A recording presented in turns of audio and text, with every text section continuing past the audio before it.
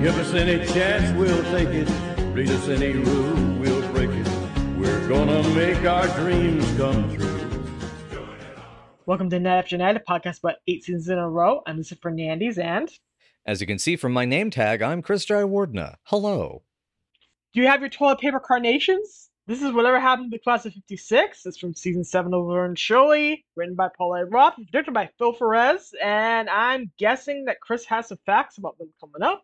I do indeed, especially about Phil Perez, because I think this might be the second of 3 episodes. He's got one more next season, and we'll cover it a little bit. I actually left out, unfortunately, some information on the last time he popped up, so we have some additions to that, and we also have a bunch of actor notes today. So yeah, we have a lot of actors going on in this episode, and some returning faces, used awkwardly, but returning faces nonetheless. This is what the episode's about. Laverne, Shirley, and Carmine are preparing to take a bus back to Milwaukee for their 10-year high school reunion. When they arrive, they're shocked by both the appearance of Terri Buttafouco and their friend's servile manners.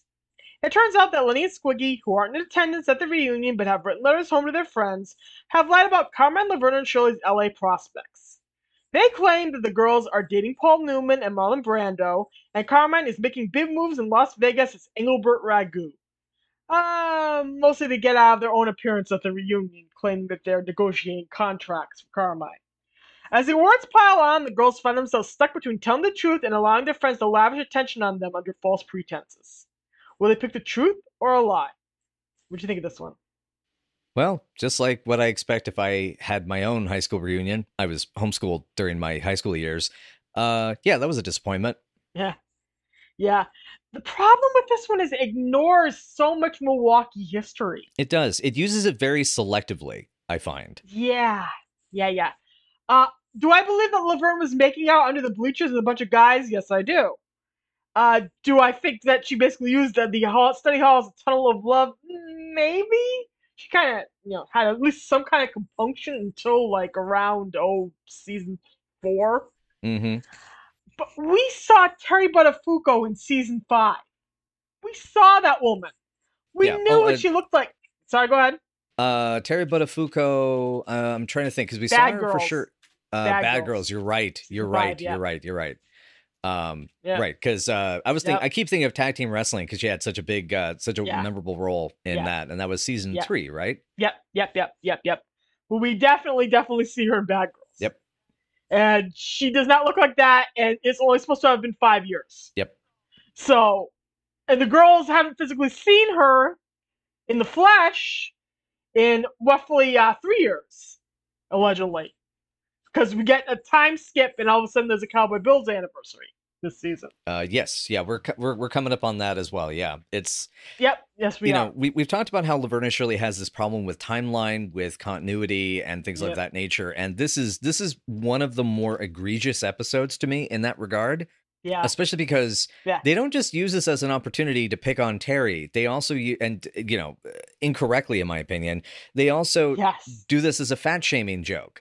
What is it? The biggest thing that ever came out of the class of 56. Like, are you fudging kidding me? Are you, I'm trying to be clean about this, but I want to punch whoever wrote that line. The problem with this is that we literally just saw Terri. We know what she looks like. We know what she looked like even what's supposed to be 5 years before this. And she was never chubby. We know how close Laverne and Terri were. So making up all this stuff where somehow they weren't close friends. Laverne literally calls Terri at one point in season 6. Mm-hmm. I swear her name comes up, and she's one of the people that they've called. And they're literally keeping in touch with their fellow classmates from high school. How have they not told them the stuff about them being in a drive-in movie? How have they not told them about the Bardwell's jobs they have? They would already all know this. Maybe total strangers wouldn't know this. Maybe Rosie wouldn't know this. Maybe Warren wouldn't know this. Maybe all their acquaintances and all the people Laverne made out with wouldn't know this. But people like Terri would definitely know what they were doing in California. Exactly. It doesn't make any sense logically. It makes everybody in Milwaukee look like an idiot bumpkin who doesn't know how to read a tabloid. And then it turns the whole reveal into a kid's show pathetic, oh no, I'm so sorry, pathetic, whiny little, just, oh my God, I hated it so much. You judge us for not having kids and being single and poor. Right. Like half of them aren't. By the way, I'm glad to know, however, we'll get there, that Warren got married, apparently. Is that a marriage? His wife because with him. I'm assuming I assumed at first that was his wife, but because she gets a name tag, might be a sister, and nobody else seems to have brought any. I was thinking it might be a sister because nobody else seems to have brought a +1. I like we don't even get to see Ogden. We don't get to meet Ogden. We just I know the proctologist. I know we so desperately wish we could meet Ogden. Yep. Because yep. God, like imagine if Ogden, we have him introduced, and it's one of those, he is totally frumpy, he's a dork, and Laverne wants to laugh about it, but he showers Rosie with so much affection and so much caring and kindness, and he's not overbearing, he's like giving her room, and it's like, wow, it's not about what it looks like, it's about what it really is, which is the whole point of the end of the episode anyway. And there's so many other options they could have gone with for something this colossal of an idea that they've been building up to this entire season, mind you. And this is it? Yeah. Because this reunion is foreshadowed multiple times. It only hurts when I breathe. We hear about it. And this is what we get. And in a way, it's great to see Rosie. It is great to see Terri. But at least give your fans the dignity of realizing that they know how your continuity works. Exactly. It comes back to the whole idea that this type of sitcom television is episode by episode, standing on its own, and it doesn't need continuity, and anyone who's paying attention doesn't matter. See, that's not even necessarily true, though, if you really think about it, because we get episode continuity, things like Lenny's mom, with things like even with Terri in Milwaukee, she is the same person, from tag team wrestling to Bad Girls to the moments where she's mentioned in things like One Heck of a Note. Mm-hmm. Everything referring to her and connected to her all makes sense. We do get episode-to-episode continuity and episode-to-episode storylines that build and make sense, like even Frank and Edna's marriage. Mm-hmm. The way it builds from a date in season 2 all the way up to the marriage in season 5 and their married life in season 6, and we're just taking place off screen this season in season 7. We do have continuity. We have perfect examples of continuity. This is just the biggest wormhole episode of failed discontinuity that the show has. And I'm talking about a show that manages to wormhole full seasons from episode to episode. Oh, yeah.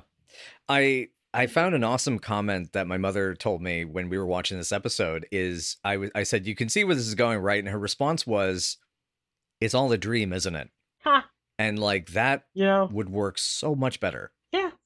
Yeah, that would actually be sensible and work. Not to mention, we don't get that. I love the idea that these Milwaukee characters, regardless of whether they think they're special or not, I would love that most of them would just be like, yeah, sure, but it's Laverne and Shirley. It's them. Either A, because it's like, oh yeah, of course they were going to go off to be famous. That doesn't mean they're anything special. Or B, just because you're big and famous now, don't mean we're going to treat you any different. Yeah. They can even do that. They can even be impressed by the girls' slightly more glamorous jobs. The girls could have come in and been kind of downtrodden and acted like, oh God, like, we're the biggest losers on the planet, and all of a sudden find that their friends are encouraging and impressed because, hey, they made it all the way across the country. Mm-hmm. Hey, they have jobs and they're living on their own and they're supporting themselves. They've actually met more movie stars. They've had real genuine adventures at this point. Yes, yeah, exactly. It's far beyond the girls, meeting Fabian. Mm-hmm. At this point, there's all kinds of stuff that actually did happen to them that they could legitimately have known about and been impressed by, and instead you're stuck here with them like they even act as if Shirley wasn't arranging all those reunions for them every single year. Exactly, which is never mentioned in this, which is bullshit. Yeah, like the idea of if they're the last ones to show up, like, you know, them saying to Shirley, it's like, we thought you weren't going to make it to the first reunion, you know, to the first actual reunion, like some qualifier remark or something like that. Yeah, there's so much continuity that could be mined here and so much history that could be mined here that doesn't end up getting used. And I think that a lot of people, for some reason, are very fond of this episode. A lot of fans of the show are very fond of this episode. And the reason why, I think, is because it's a return to Milwaukee. We're back in Milwaukee. We see familiar Milwaukee characters. Without realizing what does to those Milwaukee characters, what does to the continuity of the Milwaukee episodes, and what does the continuity of even the currently airing Ben. Currently, you know, being watched California episodes. It's just a mess. It's a mess. It's very messy. There are funny moments here, sure, but there's nothing that, you know, stands out or brings it home to me. The fact that the boys are in this episode, but are heavily referred to and are the spanners in the work, so to speak, that's also another like point against it. The episode needs them. It really needs them. It does, because it'd be the idea of the boys already being there and spreading all these rumors would also make the reveal a lot better. And I hate that the whole like morality of the at the end is, you know, it's like, well, all of you would have done the same thing. And it's like, no, there's at least a few of those people in that group that wouldn't have done it. I actually can't see Warren, Mr. Eraserhead, doing that. You know, like, everyone thought you were an astronaut. It's like, he is, I think, self-aware enough that he'd think to himself, I mean, that's nice, but I wouldn't, you know, just go with the lie. It's ridiculous. I mean, clearly he wants to be an action hero. Yeah. He doesn't want to be an astronaut. Yeah, definitely. Yeah, I love that Carmine, however, is absolutely reveling in this whole thing. Well, he's got Carmine loves it. But Lynn Marie Stewart is, you know, hanging on his every word and his every appendage. Yeah.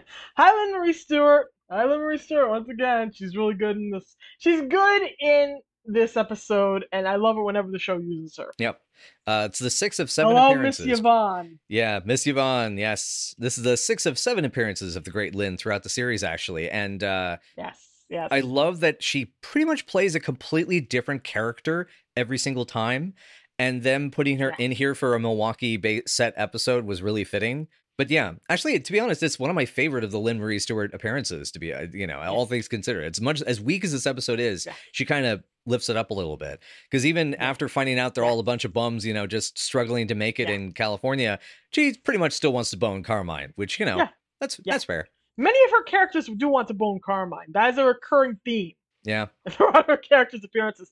As we all know, she was Cindy Williams' best friend. She's probably still a Cindy Williams' best friend. And my favorite appearance of hers in the show is definitely Sister Sarah the Salvation. She just eats every inch of that part, and it's so great. It's always going to be Sister Sarah for me. But, yeah. So our beginning here, let's go back to the beginning, which is a beautiful place to start, apparently. Shirley's grand speech as she's playing for the reunion, where she blurts out that they're full of bus tickets. There's nothing to do but wave at the cows while Shirley jiggles on the bus. Well, yeah, but nothing on you, Jiggles, Cheryl. And the glowering look from Cheryl in response to that is great. Hey, there are boobs. We see the boobs. The boobs exist. Be a little more generous, Laverne. Mm-hmm. And of course, we learned that Laverne was making out with guys in the study hall, under bleachers, everywhere, on top of Shirley, if possible, as we know is canonical. I love the impression Laverne gives here that she's trying to be an adult, but she will still kill Rosie if she needs to. Yeah, if she looks at me cross-eyed again, I'll swing her by her red hair and bop her. Yeah. Fight is my note. As it should be. As absolutely is as it should be. I will say also, you know, like this was a sign to me that there was something off about this episode from the go, is how much the barbs between these two are really sharp. They're the cutting remarks at one another already kind of spell doom for me, because I noticed when this show has to go for mean humor, it's lazy bullshit. Per Michael, apparently, Penny would usually be the one to reel back the humor if it got too mean. In this episode, and I think in Helmet Weekend, the girls are really a little bit too mean with each other. It's also a little bit in Ski Show. Oh, yeah. That was actually quite a bit in Ski Show. Yeah, we're going to get to that. Yeah. Oh, yeah. Yeah, it kind of feels like Married with Children style, I hate you, but I love you put downs, which isn't the girls. It may have been what Penny and Cindy were going through behind the scenes at that time, thankfully, you know. As we know, they had rough spots, they had good spots, they got over it. But they might have been fighting at that point. There were all these rumors that during season 7, the reason why we get so many episodes that are focused on the guys, and why we get so many episodes that are just one of them doing something solo, is because they were fighting backstage and they couldn't stand to be around each other during that season. I mean, that's the rumor. It would make sense, but at the same time, it also could just be they were busy. They were moving on to other stuff. Yeah. I mean, yeah, Cheryl had to be, Cindy had to go be off in the movie The Creature Wasn't Nice. A classic, a bona fide classic. At this point, Cindy was also planning her wedding to Bill Hudson. We'll get to Bill Hudson next season. Oh, we're going to get to Bill Hudson next season. And we're going to get to the havoc he wrecked on the show. Per Penny. And per Cindy eventually herself said this. And Gary. And several writers that I've talked to. We'll get to this. But at that time, they were engaged, and he was in the middle of finalizing his divorce from Goldie Hawn. And as soon as he did that, the two of them got married. But that's what was happening in her life. Penny was processing her divorce from Rob Reiner, which had happened just like a year before at this point. So there was a lot going on. She was looking to get into directing movies, moving to New York. So a lot was going on. So it could have been anything. It could have just been the writers looking for different things to write. Or different directions to go in. They also, I think, they're trying to explain this whole idea. There's always someone lower than us, because that's the thing that really pops out from this scene. And I know I made the comment to you about it's very Travis Bickle. And for those that don't know, on the commentary track, Paul Schrader describes that the reason Travis Bickle has racist overtones in his behavior and his perspective is because of the fact that as long as there's someone lower than him, he is able to feel confident and secure. It's a sign of his insecurity. And that is the sense I get from this, is not that they're racist, but the idea is that there always has to be someone lower on the totem pole. Yeah.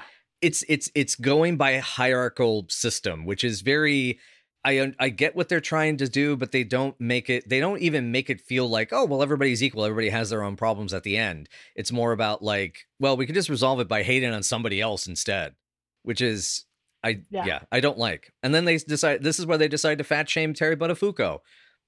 Yeah. And by the way, my note about Terri Buttafouco is that she is a beastly wonder that deserves respect and love. Also, by anyone's judgment, she was never fat.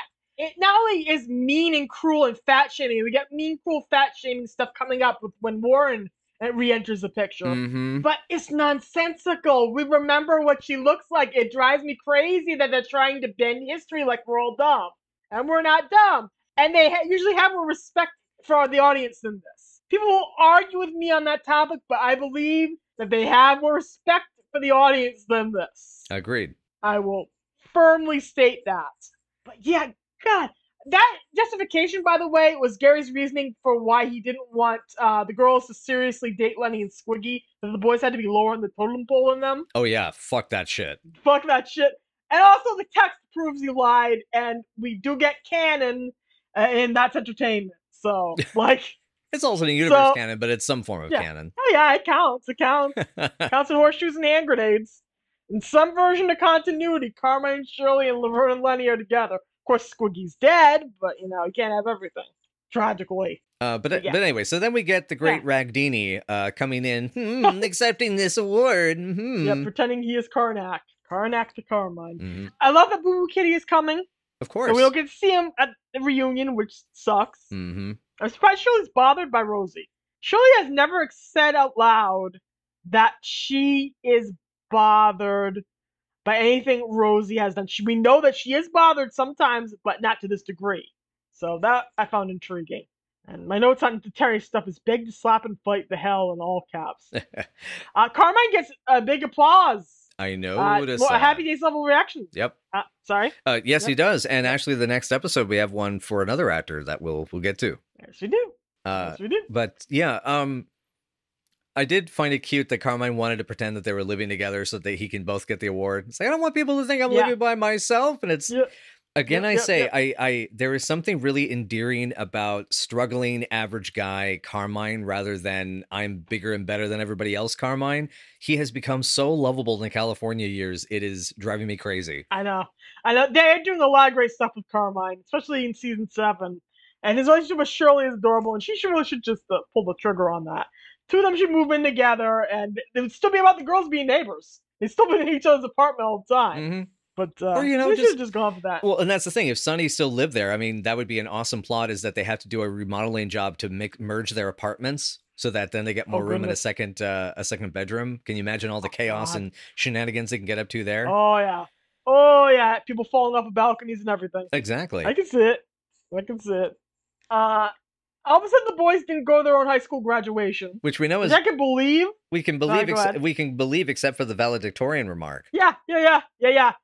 Cindy's on the record that Squiggy was the class valedictorian. Which then to go on to that, because people are going to say that doesn't prove anything.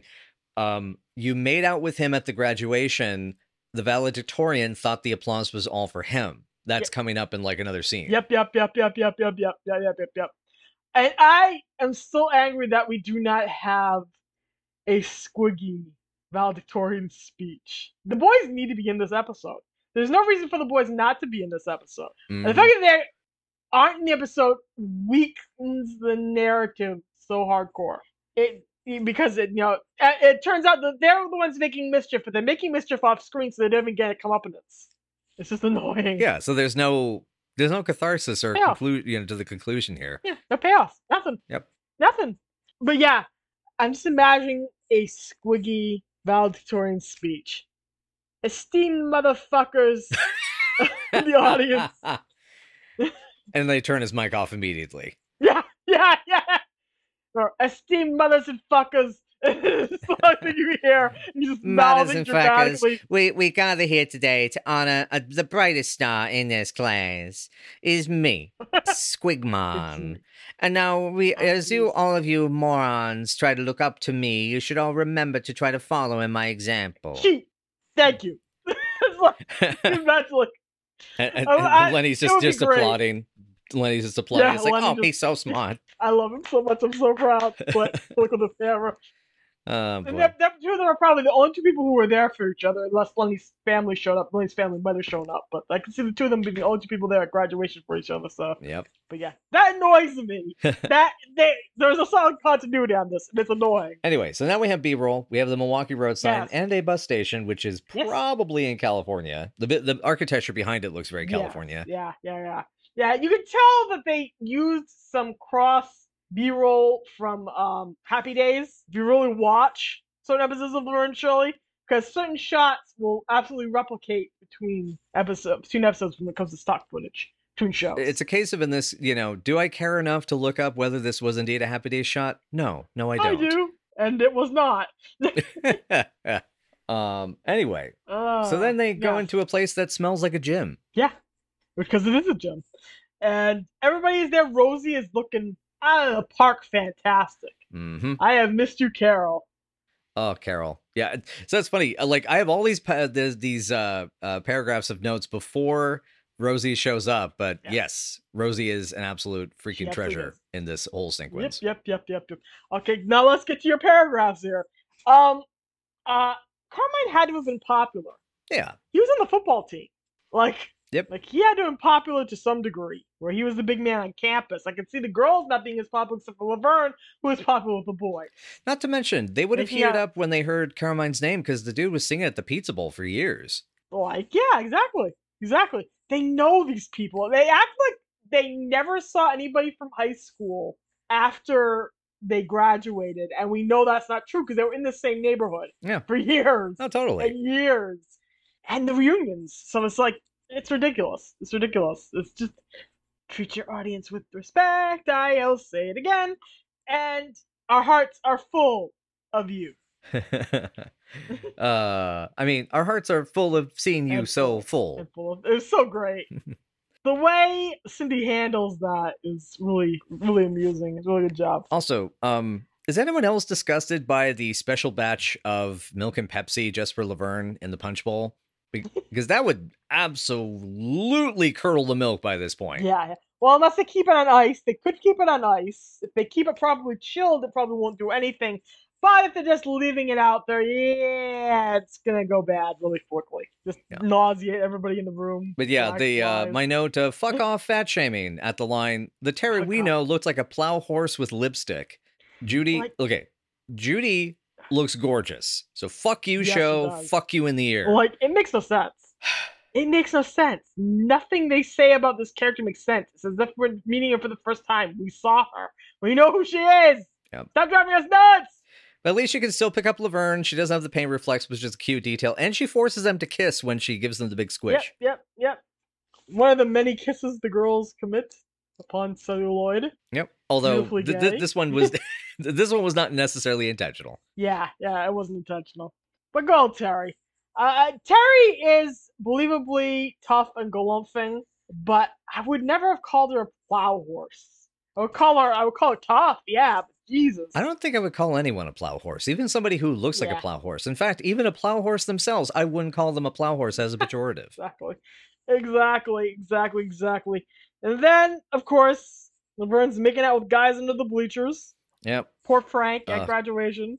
The table for guys that made out with Laverne, they even started a club. The only payoff to that bit is, Laverne, somewhere in you lies a cheap novel. Yeah, that is a great line, and that is the only good line and worthy line that comes out of this entire situation, because, man, Jesus. Yeah. It's like, let's press the Laverne likes to have sex button, and then press it super hard again, more. Look, this is one of those things. Okay, if I may be a gamer nerd for a moment, this is the reminder that a QuickTime event is meant to be pushed once, not ... That is a different type of QuickTime event, and it is also a lesser type of QuickTime event. Yes, Resident Evil 4, I am looking at you. Yeah. And God of War. Yeah. And many other shooters. That's dashing. Dashing is an entirely different thing. But yeah, it's the whole thing of just hit once, don't if you belabor the joke, then no one's gonna find it interesting. Anyway, but now here's Rosie. It's been more than 1 year. Have I gotten one letter, one postcard, one phone call? Nothing. Vern, how could you hurt me this way? I love that she approaches her like a mob boss who's annoyed that her tributes have not been paid. It's fantastic, which, that makes me wonder, did Ogden get involved with the mob at some point, the Milwaukee mobsters? Possibly at this point. Yeah. I can see him doing that, just sticking his hand up people's butts and doing that for favors, for special mobster favors. Mm-hmm. It's like, hey, you want to make sure that colonoscopy goes well? You pay me a little scratch. Just a little scratch. Just a little. Just a little bit. My wife, Rosie, she wants a little... She just wants to have a nice new fur coat, you know what I'm saying? Rather fittingly, by the way, we'll get into actor notes and such, but Carolina White playing Rosie Greenbaum here. This is interesting that this appearance on Laverne and Shirley is just before she jumps into a handful of 80s grindhouse pictures, including two that have... Linda Blair, actually. Yes. She's in both Chained Heat and Savage Streets. Yes, she is. Badass queen. I was just thinking about Savage Streets, ironically enough. Yeah, I need to watch that movie finally. I've seen parts of it. You haven't? Yeah, but I haven't. Yes. Yeah, I know. No, there's a lot of Linda Blair schlock that I have not caught up on. I think the schlockiest Linda Blair movie I've watched is Exorcist II: Heretic. Have you seen Hell House, right? Hell House is what I'm thinking about. I have not seen Hell House, and also I forgot I did see Chained Heat. I've seen Chained Heat. Actually, I've seen a print of Chained Heat. That movie's fucking awesome. Yeah. Anyway, but yeah, the super fitting that Rosie is in this sort of mob boss. It's like, why haven't you given me tribute? But at the same time, I love that she's also fallen over herself. I'm gonna burn these clothes to Fazio. It's a good call. You're totally right. It doesn't look good on me at all. It's great. I know. She's so great. She is so great. She's living every inch of this. This is as close to begging as Rosie will ever get. She did get a little teeny bit close when she was scrubbing the bathroom with her toothbrush. Mm-hmm. But this is as close to begging as she'll ever get. And it's fun. Because Rosie's idea of begging is almost, but not quite, servile. It is. Not quite entirely. And there. Moving on, then we have Shirley saying, "Oh my goodness, is Timothy O'Brien. We used to touch pinkies in church." And she leads herself by the pinky towards him. Which is sweet. It's very sweet. And then this all turns out to be dirty. Yeah, Timothy just sucked the pinky. My mother had to exclaim, "No!" So gross. Your mother is correct. That is disgusting. Oh, God. And the bit about nuns. So then we have Carmine show up with Lynn Marie Stewart, and I got a lock of his hair. I hope that's all you got. And that's when Laverne pulls out the hairspray, and I love that she's saying just spray it in her face, but it's also like, Laverne, don't make Shirley set somebody on fire. That's impolite. At least not at the reunion. Do it elsewhere where there's no access to a fire extinguisher. Oh yeah. Avoid all open flames when you're at a reunion, especially like in the 60s. There's so much hairspray going on, or should be, at this point. Now people are starting to relax and go more natural since this is the mid-60s verging onto the late 60s. Such as Todd, see also Todd, the hippie. Peace, man. Peace, man. Don't trust anybody over 30. And then Carmine's the thing of, I was just giving her, she just gave me a ride, and Shirley's remark of, unless it was a ride straight to the convent, don't bother with the explanation. Bam. I'm sure she gave him a ride. Wink, wink. Yeah. Wink, wink, wink, wink. This feels like it's very much test driving Married with Children style humor. Yeah. Roughly about 4 years before the show debuted. I think it debuted in '86.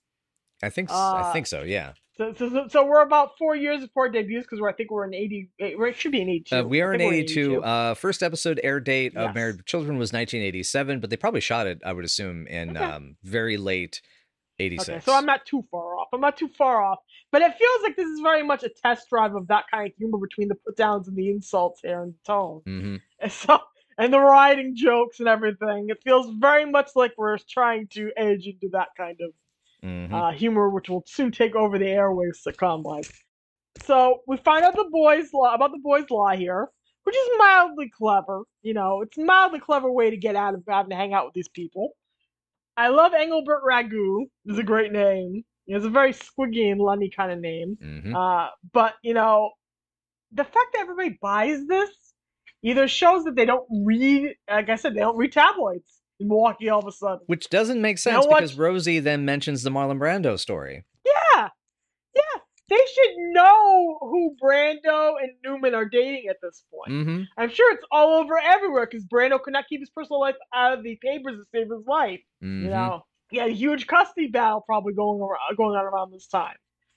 He was constantly bed hopping. He was Brando. That's what he did, allegedly. Mm-hmm. He had many children. Yeah, my whole thing is it's cringe comedy, it's bad sitcom, it's a waste of talent, a waste of potential, and embarrassing bullshit. Like there's a way to do good sitcom. We've seen Laverne and Shirley do great sitcom. We have some coming up in another couple of episodes even. Oh yeah. That said, how happy are we that we see Carmine getting slapped by both the girls one after the other? We get to see him get assaulted that way in Rocky Ragu. That happened. That's true. It's very recent. Yeah, but it's in the same moment, I should say, in the same shot, basically. Smack. I do love that it's like, please jump into that web with me. That I thought was very cute. Oh, it's funny. It is funny. It's funny. He just doesn't care. Yeah. He just wants the attention. Yep. At this point, he'll take the attention even if it's BS. It's like, give me the attention. So after this is now the girls are about to, we jump to a quick shot of the girls, and Shirley trying to say, we can't do this. What about being proud of who we are? Is that a syndication cut, or do you think this is actually just a cut in the shooting, as in they had a oneer and they had to cut it for time? 90% sure this is probably a syndication issue. Okay. If it's awkward, it's a syndication issue. Typically, that's what I gotta say. Okay. But yeah, threatening. It feels awkward. And then, of course, Laverne goes into threatening Cheryl's face, which just, again, it's like, wow, this episode's mean. Yeah, everybody hates everybody in this episode. Yeah, I don't. And you know what? I don't like this episode very much, as we make it clear. I'm sorry I'm just keep harping on this crap, but it's like, we've already been talking about this about as long as I thought we were going to, and we're only like halfway through the fucking episode. Oh, we're almost there, audience. We'll get there. So we then enter Eraserhead. Yep. Who blows on Shirley's ear. How do I wipe this from my brain, this whole thing? I know. My note on this part of the plot is everyone has to be so dumb to make this work. Yeah. Yeah, they win all the awards, and there's the guilt and the speeches and the realization they can't keep up the ruse and goes down poorly and it'll be deserved and blah, blah, blah, blah, blah. Do you live on the beach? No, we live in an apartment. Oh, that's a good answer. It's a very good answer. Very good answer. And then Limerick Stewart's character is so horny for Carmine. Yeah, do you sleep in the nude? I wasn't asking you, I was asking Carmine. Yeah. We find out Carmine sleeps in the nude in this episode. Let that fill your fantasies, girls and fellas and folks.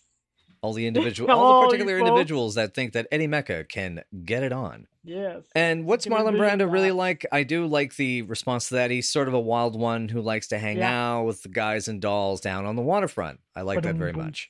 And Warren being stupid enough to ask the same question that was just asked and answered. It's just, oh my God, I hate this so much. Then they get their stories confused and they can't get their story straight. And what was the last picture they did? And when can we see that picture? You don't even know what kind of picture it is. And then I do like that Rosie figures it out. Yeah. Rosie got the only brain cell in the room. Pretty much. And I do enjoy that the Tahiti story thing. I wonder, I don't think it can't be referencing Burn, which was the film Brando did for Guillo Pontecorvo, but I would love if it was. Because the reason I say it can't, by the way, is because it's off by a few years. It would be, because I think they shot that 2 years later. That was actually like that was apparently pretty rough, because I guess it was hard to shoot in Colombia. And so Brando complained until they went and shot the rest of the film in Mexico. Oh, gosh. But anyway.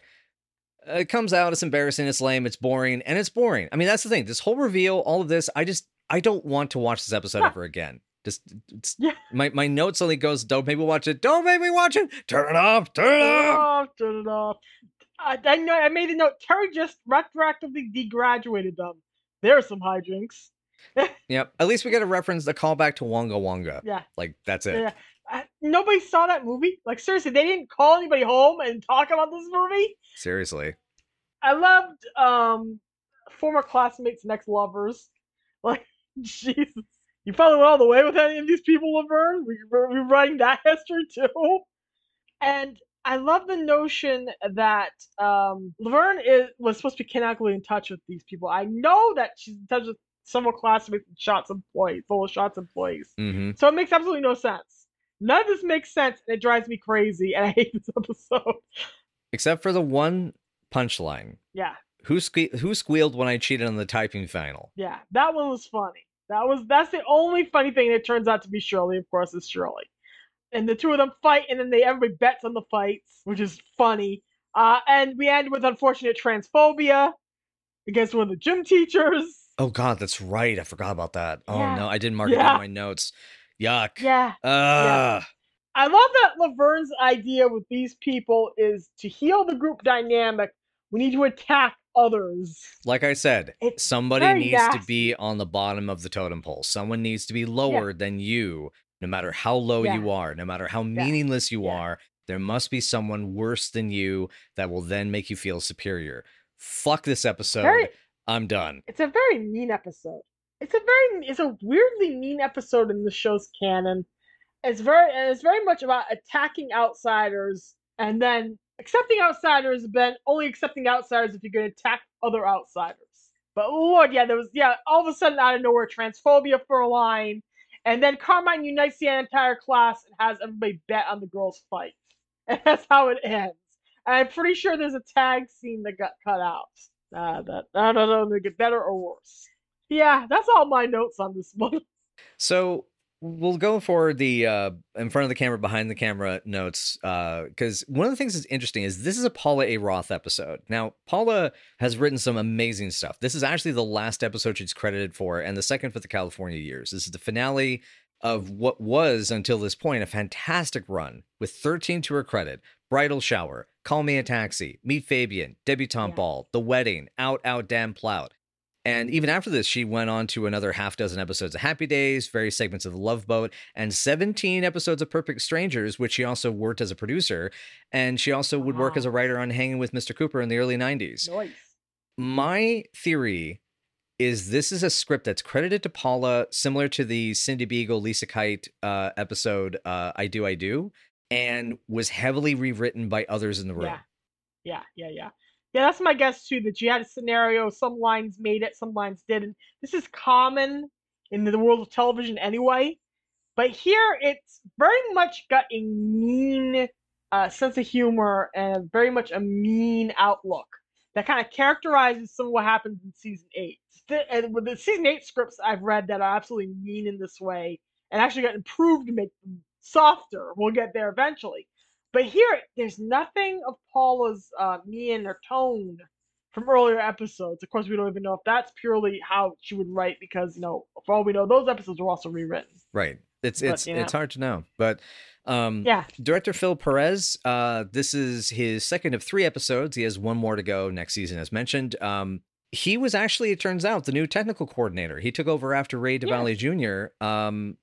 Had retired from that position around season 4, and he had just come off of working on Happy Days. Now, after this show wraps up in the next season, he goes back to Happy Days until the end of its run, and then jumps onto shows like Perfect Strangers, naturally, Valerie, Friends, and lastly, as the technical coordinator for the pilot episode of The Drew Carey Show. So that's our Phil Perez notes for today. Nice. So now we get to the actor notes. So obviously we have Judy Askins returning as Terri Buttafouco, an excellent writer and a tall woman. A giant woman. This is her 3rd appearance on Cameron, Laverne, and Shirley, and also her last, which bums me out furthermore because I want more Terri Buttafouco. She is great. She has chemistry. The camera loves her. Wonderful speaking voice. But she did end up staying with the writing staff until the end of the show at the end of season 8. As an actor, she would actually continue having cameos in Marshallverse stuff such as Mork and Mindy as the matron and Happy Days. She would also star in Star of the Family, It Takes Two, Simon and Summon, 2 episodes of Days of Our Lives, and Step by Step. We'll cover her work as a writer as we kind of get back to her over the next couple things. Lynn Marie Stewart, we covered quite a bit. She already was, at this point, a prolific comedic and character actor in TV and films, having already shown up in American Graffiti, the MASH TV series, and Husbands, Wives, and Lovers. She has a huge career ahead of her, though, as well as obviously being Miss Yvonne in the old Pee Wee Herman show. She also was more recently even in Pee Wee's Big Holiday, Two Broke Girls, and has played Charlie's mom, Bonnie, in It's Always Sunny in Philadelphia. Yeah, she has. She was awesome. I think her latest appearance was either in the episode where Charlie's mom and Mac's mom move in together, or her latest appearance was in the episode where they tried to beat the Wade Boggs record of drinking beer on a plane, only it's an all-woman show. And somehow Bonnie ends up in at a baseball field in California. Oh my God. Alone. Oh, that's a trip. But Lynn's great. This is her 6 of 7 appearances. She'll show up once more again. We mentioned that, she was close to Cindy and would actually go on to voice Shirley Feeney in the animated series of Laverne and Shirley's second season. So, as in the second season of the Laverne and Shirley animated show. It gets very confusing when it gets to that point, how to freaking describe that. Yeah. Oh, I can explain it. The reason why Cindy voiced her own character and Penny voiced her own character on the animated show. The 2 of them did that for the first season. Then what happened was when Cindy sued Paramount and Cindy left the show, that also affected the animated show in the second season. So Lynn Marie Stewart took over for her. Gotcha. Yeah, that's what happened. Yep. Makes sense. Yeah. And so then, we have Carolina White as Rosie Greenbaum. Yeah. As mentioned before, this is just before she got into a handful of 80s grindhouse pictures. Now, more recently, she has been staying pretty active. I mean, first of all, we've talked about how, she's wonderful, and also she's really cool on Twitter, if you follow her on Twitter. Especially if you're a more liberal blue leaning, she's pretty badass. But she was in the indie drama Peridot in 2002 and has 2 projects coming up as of this recording. We love you, Rosie, and we still miss you. I love you, Carol. You're awesome. And now we get to Paul Wilson as Eraserhead Warren. This is the second of 3 appearances for Wilson on the show, but thankfully he will come back as a new character in 1983 in season 8. He returns here as Warren after his appearance in season 4 in Date with Eraserhead. In between, he'd gone on to work on Mork and Mindy for an episode and popped up in Brainwaves as Dr. Schroeder. He's got a ton of working actor, character actor, and bit parts ahead of him after this, including The Sting 2, a part on an episode of Moonlighting, 3 episodes of the Fast Times series, and even 976 Evil. Gasp. His most well-known parts of his career include Leonard Smith in It's Gary Shandling's Show and playing the role of Paul Krampus in Cheers. Now, folks like myself, and I'm assuming Lisa as well, will remember him as Bob Porter in Office Space. Yes. He was also most recently in an episode of The Connors in 2018. Yes, he was. I remember that appearance because I watched The Connors. This is really cool. So that's our behind the camera, in front of the camera notes. Let's rank this thing and get the hell out of here. Yes, we shall. God. This is worth it to get to see Judy be really glamorous and lovely. And it's worth it to see more Rosie being basically in character, Rosie having nice clothing, but it's a 3. It's a violation of the character's history. It's a violation of the California years even. It treats everybody in the Milwaukee circle as a bunch of dumb bumpkins who don't know how to read a paper or watch a TV program or go to the movies and haven't kept in touch with their friends in California, even though we know they have kept in touch. Maybe there's some funny Carmine lines. There's a couple of funny lines in here. But people who say that this is the only California episode that keeps up the spirit of the Milwaukee years are incorrect. You're just not right. You just ain't right in my little opinion. Because there are many more episodes that keep up that spirit and keep up that funny feeling without totally violating the characters at roots. That's just my little dumb opinion. Pretty much, I agree with all points said. I'm going to give it a 3 as well. It is a boring episode. It is a stereotypical episode. This same concept has been done so much better in both the field of sitcoms as well as other genres of television. Ultimately, this just makes me wish that the whole thing would turn into Grosse Pointe Blank and have Benny the Jet Urquidez show up as a gunman and kill a bunch of people. Yeah, it's a 3. Okay. Well, we're on a bit of a time crunch as we're recording today, so I'm gonna just get us out of the way here. So we have a bit of our post-amble about what's coming up next, as well as other information on where to find us if you'd like to keep track of us on social media. I doubt anyone who liked this episode and wanted to seek out this review of this episode is going to find this very enlightening, entertaining, or very interesting. And anyway, so we'll be back with a little bit of post-amble and see about what's coming next. I don't know. It's just the seasons are changing. It's getting a little chilly, but we'll see where things are at. So quick word from our sponsor, and we'll be right back. All right, everybody. So thank you so much for joining us for Night After Night. That was a bit of a rough one, but hopefully we have some higher peaks to get to next time. But if you would like to know more or talk with us about Laverne and Shirley, the show that's about 8 seasons in a row, then you can find us at Night After Night PC on Twitter or Night After Night Pod on Facebook, WordPress, Tumblr, Patreon, YouTube, or wherever good podcasts may be found. So Lisa, yeah, I feel like we really need to get out of the house and get a vacation. It's getting kind of chilly. You want to go up somewhere? Sounds good to me. The girls hit the slopes for some snow shenanigans, but things get dangerous when they end up stuck on a ski lift. This is Ski Show. Oh, ski lift. So it's going to be that horror movie. What was it? Frozen? Where the people are stuck on the chairlift? I literally referenced that in my notes for the episode. Same brain. Dear. Checks in the mail. All right, cool. Well, join us next time, folks, and we'll be hopefully less grumbly about the next time. Yeah. Bye, y'all, and for heaven's sake, if you go to your high school reunion, be sure to tell the truth about yourself. Or at least if you can lie grandly. Tell them that you have a podcast that over 100 people watch. They'll be impressed. Bye, y'all.